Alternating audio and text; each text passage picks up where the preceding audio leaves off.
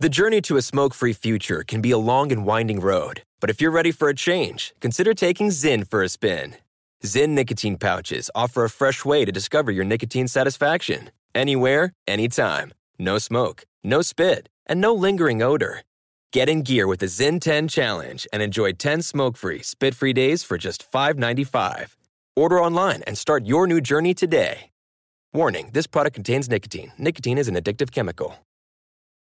Pause for a big thank you to our partner making today's program possible. Managing your diabetes just got easier. The powerful new Dexcom G7 lets you see your glucose numbers on your compatible watch and phone without finger sticks. Amazing. And because Dexcom G7 is the most accurate CGM system, you can be confident in your food, your exercise, and medication decisions. All those decisions can lead to big results, like more time in range and a lower A1C. Get started at Dexcom.com. Dexcom data on file 2023. If your glucose alerts and readings from the G7 do not match symptoms or expectations, use a blood glucose meter to make diabetes treatment decisions. For a list of compatible devices, visit Dexcom.com/compatibility. Thanks, Dexcom, for being our partner.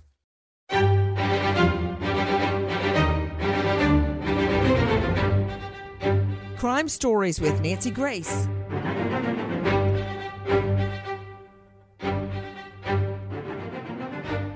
This is Crime Stories with Nancy Grace. I'm executive producer Jackie Howard. Christian Bahena Rivera, 27-year-old Mexican national who came to the U.S. illegally, has been convicted of murdering 20-year-old Molly Tibbetts. Since his conviction, Bahena Rivera's attorneys contend that 2 new witnesses have come forward blaming another man for Tibbetts' murder.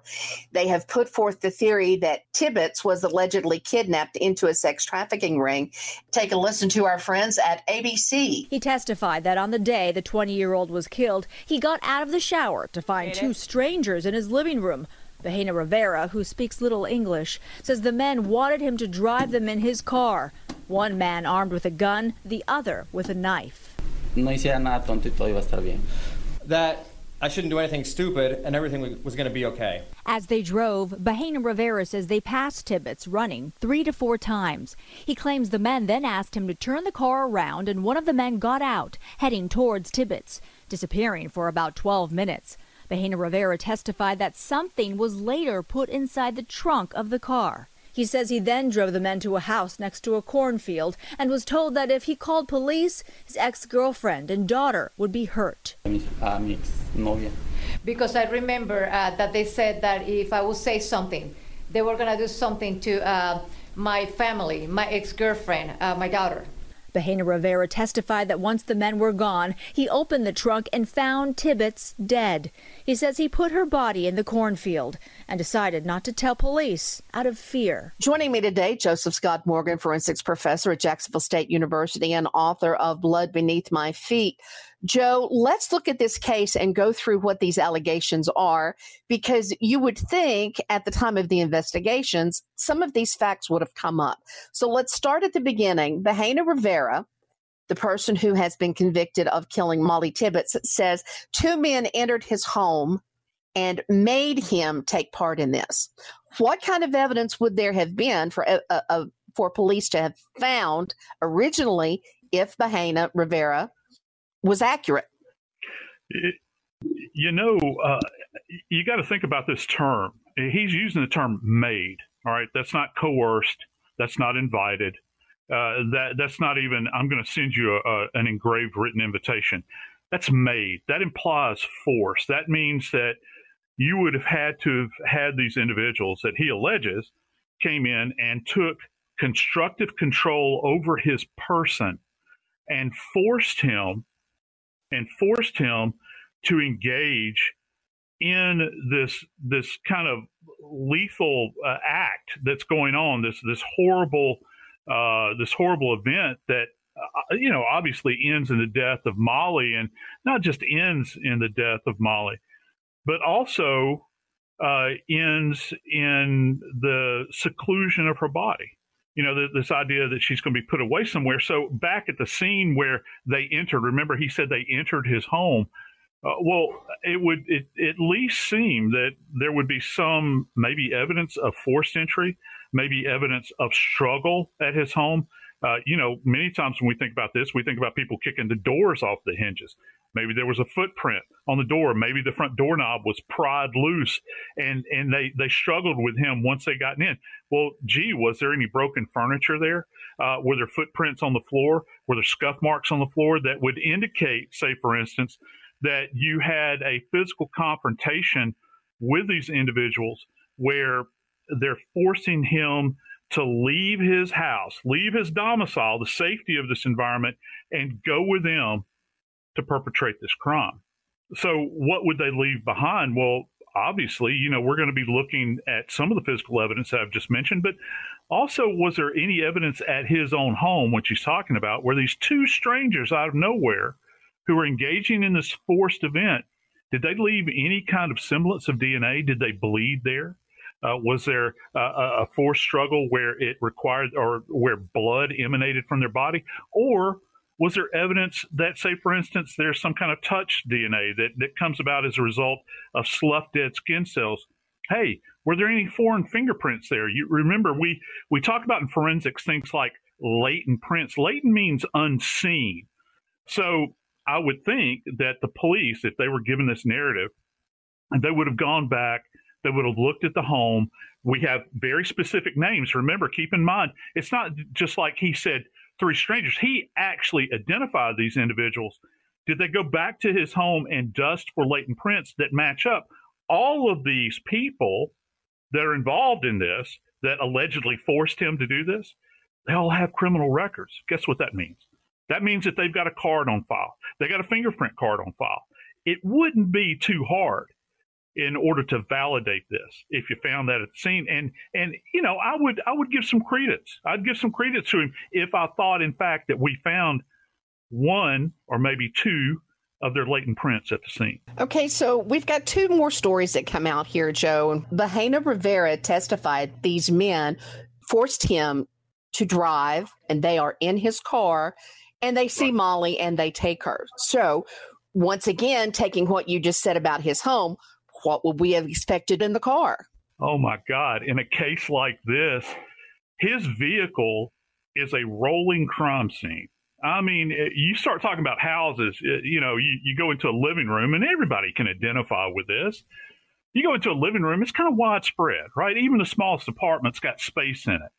Let's think about a car. Let's think about a four-door sedan. We're limited in space. I mean, you can't get into just think about this. You can't get into a vehicle without some portion of your body touching the interior of that vehicle in multiple spots. Just think about what it takes just to sit down in a car. I go through this exercise with my forensic students. I tell them, look, let's think about what it takes just to open the door of a car and then seat yourself. And I teach this, relative to like latent prints. You have to open the door handle. You have to move the door. You're putting your palm flat on the door.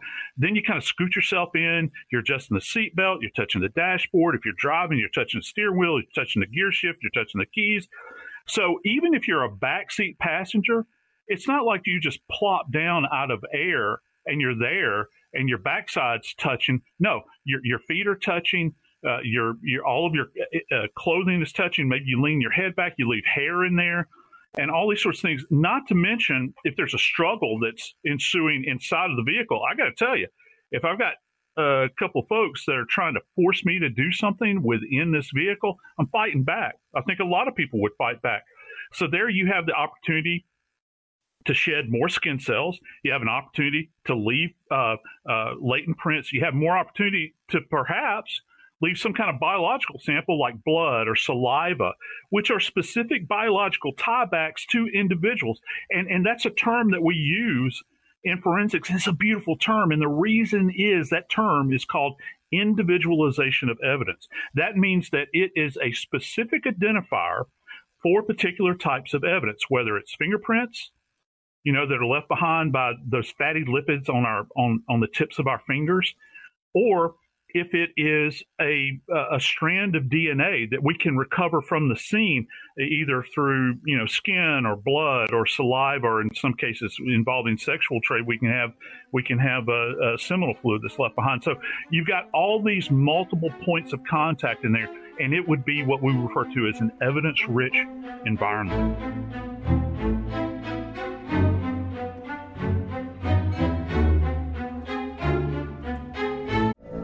From BBC Radio 4, Britain's biggest paranormal podcast is going on a road trip. I thought in that moment, oh my God, we've summoned something from this board.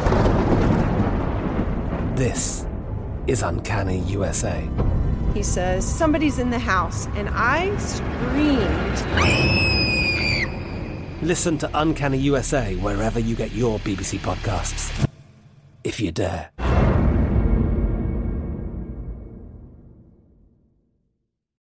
The journey to a smoke-free future can be a long and winding road. But if you're ready for a change, consider taking Zyn for a spin. Zyn nicotine pouches offer a fresh way to discover your nicotine satisfaction. Anywhere, anytime. No smoke, no spit, and no lingering odor. Ready to start your new journey? Get in gear with the Zyn 10 Challenge.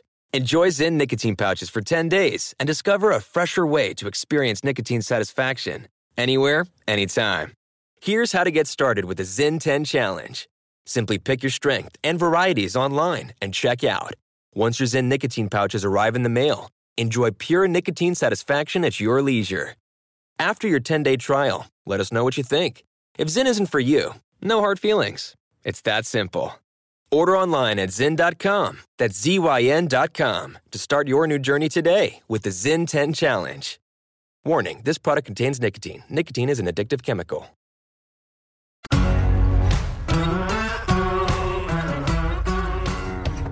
Crime Stories with Nancy Grace. What we have heard from Bahena Rivera's attorneys is that Molly Tibbetts was kidnapped and taken for sex trade. According to now sealed documents held by the defense, it is alleged that Molly was seen being held captive, bound and gagged at a trap house.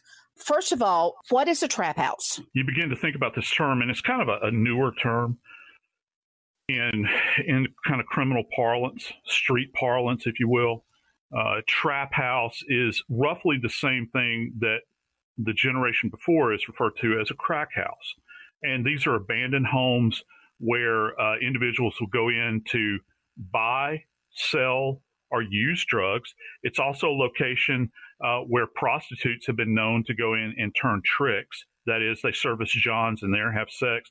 It's also locations where the homeless will kind of go into these locations, and keep in mind they're abandoned homes, and they'll set up little encampments in there. I've actually gone into crack houses / trap houses over the course of my career as an ME investigator, and it's really interesting. You'll actually see homeless individuals and drug addicts that will occupy specific areas of the house. They might go into one big room, but one individual has one corner of the room, and it's not like a bed. It might just be like a pile of clothing that's there. You'll see open candy wrappers and open partially eaten foodstuffs that are everywhere, like canned foods and that sort of thing. And the other thing you're going to see are used needles, broken crack pipes, all those sorts of things. And there'll be a tremendous number of, say, for instance, used condoms that'll be laying about as well. Now, the interesting thing about this is that Rivera stated, if I remember correctly, that there wasn't just a trap house in this little town. Now, frame this. This is pure American Gothic. This is a life out in the cornfields of Iowa. He's saying, and a population of well below 5,000 people in this little town, he's saying there's more than one trap house in this location. Like there's several of these places around there where these individuals moved around, and that she was witnessed to have been inside of that home per his eyewitness that he's putting forward, inside that home, bound, tied up, So what was she tied up with? Was she gagged? Did she have tape over her face? I would expect to maybe find tape there that could, in fact, have DNA on it. I would maybe cut pieces of rope that are going to reveal cut marks where you can go back and track the rope. And if it's a trap house, guess what else? That means that you're attracting other people to it. It's not just one person. It's not just people that are trafficking in sex trade. You're going to have other people. You know, if Brooklyn, Iowa, which is where this was, is replete with all of these trap houses, that means that there are a whole lot of drug dealers, a whole lot of prostitutes, a whole lot of drug users that are coming in and out. Somebody else would have seen her there. It's not just like a one and done thing. The reason these places are used, is because they're abandoned homes. Nobody checks in on them. You don't have a regular occupant that at the end of the day, they pull up in the driveway, they go in the front door with their key, and they live their life. No, that's not the way it works. There's generally some kind of entrance to get into the house that has been jimmied. The door is never secured on these places. Anybody can come and go as freely as they want. You're telling me, what you're trying to tell me is that these individuals are running a sex trafficking ring in this little town, and they're choosing to do this in a location that is literally accessible by the rest of the public. No one else has seen anything. And this poor girl is bound, potentially gagged, laying there on the floor, waiting for the next vehicle to whisk her off to God only knows where to sell her into the sex trade. I'm not buying it. Okay, then according to these allegations, Molly Tibbetts was in this trap house over a period of time. How is that going to match up with the fact that we know Molly Tibbetts' body was put into a cornfield covered with corn stalks and left there for an extended period of time? How are we going to know which story is held up by the evidence? From a basic biology standpoint, this is a fascinating premise to explore, particularly for anybody that's interested in forensics. And let me kind of break it down for you. What Rivera is saying is that she, Molly, poor, slaughtered Molly, was essentially held captive in this home for a protracted period of time. Well, I'm going to be kind of graphic here. I'm going to tell you something. If she was held captive, they would have had to have kept her alive. And if they kept her alive, that would mean she would have had to have been fed. She would have had to have been hydrated. Well, what happens with any person that's fed and hydrated? Well, they have to evacuate. They have to have a bowel movement. They have to urinate, essentially. Where is that going to take place? Well, you don't want her to be seen anywhere. It would actually have to take place in that house. There's also going to be evidence of the sustenance that's there, this food and all the stuff they're having to feed her, keep her alive. Remember, she, by his own admission, is a product. They're trying to get her out so that they can sell her into the sex trade. Well, you want to keep her healthy, at least to the point where she's viable. That means that there would be some kind of biological evidence of her presence in that specific house. To the best of my knowledge, there's not. But when you look at her body, that was literally blanketed in corn stalks in this lush Iowa cornfield, and many people have seen cornfields that are very, very green. These corn stalks would have been pushed down on top of her, and this creates. It's already hot in Iowa anyway during the summertime. Now you've got her in turned soil, which is just replete with all kinds of microbial life. Her body is laying on top of that surface. Then you have decaying vegetable matter on top of her. And it's almost like her poor body is literally just kind of cooking in the sun out there. Her body begins to decompose. And what the ME and what the forensic anthropologist is saying, remember, there's a forensic anthropologist involved in that case. What does this mean? That means that her body was to the point where she had begun to skeletonize. This isn't a fresh dead person. They actually had a forensic anthropologist on the stand talking about this. That gives you an indication how far down this linear timeline Molly's body was in the process of decomposition. It takes time to do that. And that's how we can mark this out. So by the time we get this trajectory, scientific trajectory out in time, remember when they finally found her body, she's well far gone. And it matches up biologically with the time when she was last seen. And you can kind of bracket that by 2 or 3 days. She's not in a house. She's not sequestered somewhere tied up and gagged and bound and being fed. No. She has been stabbed to the point where it's like a bloody slaughter. And you know what? The stab wounds that she sustained, even the forensic pathologist could not say with any great certainty that there was a very specific number. They said it was 9 to 12 times. You know what that tells me? That tells me that she was so brutalized and she was so decomposed that this perpetrator actually butchered her and dumped her body and secluded it out there in that cornfield.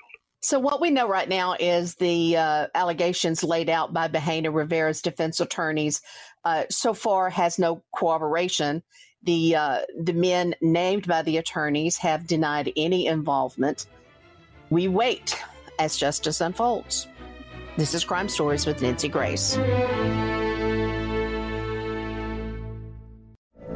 From BBC Radio 4, Britain's biggest paranormal podcast is going on a road trip.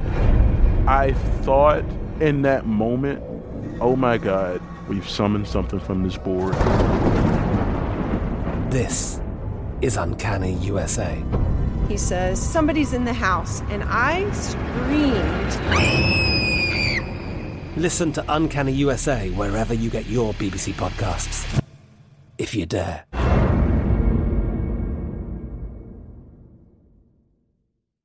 Zyn nicotine pouches deliver nicotine satisfaction anywhere, anytime. Which means Zyn pairs well with you, your personality, your schedule, and your spontaneity. Zyn fits easily into your bag, pocket, and into your life. Because it's smoke-free, hands-free, and hassle-free.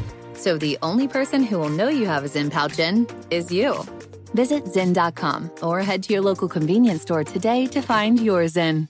Warning, this product contains nicotine. Nicotine is an addictive chemical. Xfinity has free premium networks for everyone this month, no matter what kind of entertainment you love. Addicted to true crime? Catch killer cases and more spine-tingling shows on A&E Crime Central. Crave adventure? Explore Asian action movies on Hi-Ya. Searching for something extreme? Check out skating, snowboarding, and more on Fuel TV Plus, the global home of action sports. And find crowd-pleasing bops on iHeartRadio's Hit Nation playlist. There's new free shows and movies to love every week. Say free this week in your Xfinity voice remote. Big thank you to our partner making today's crime stories possible. It's Leesa Mattress. Leesa's Sapira Hybrid has been named Wirecutter's best hybrid mattress 5 years running. For a limited time, save up to $700 off select mattresses plus 2 free pillows. Go to Leesa.com/Nancy for an additional $50 off mattresses and select goods. That's LEESA.com/Nancy. Thanks, Leesa Mattress, for being our partner.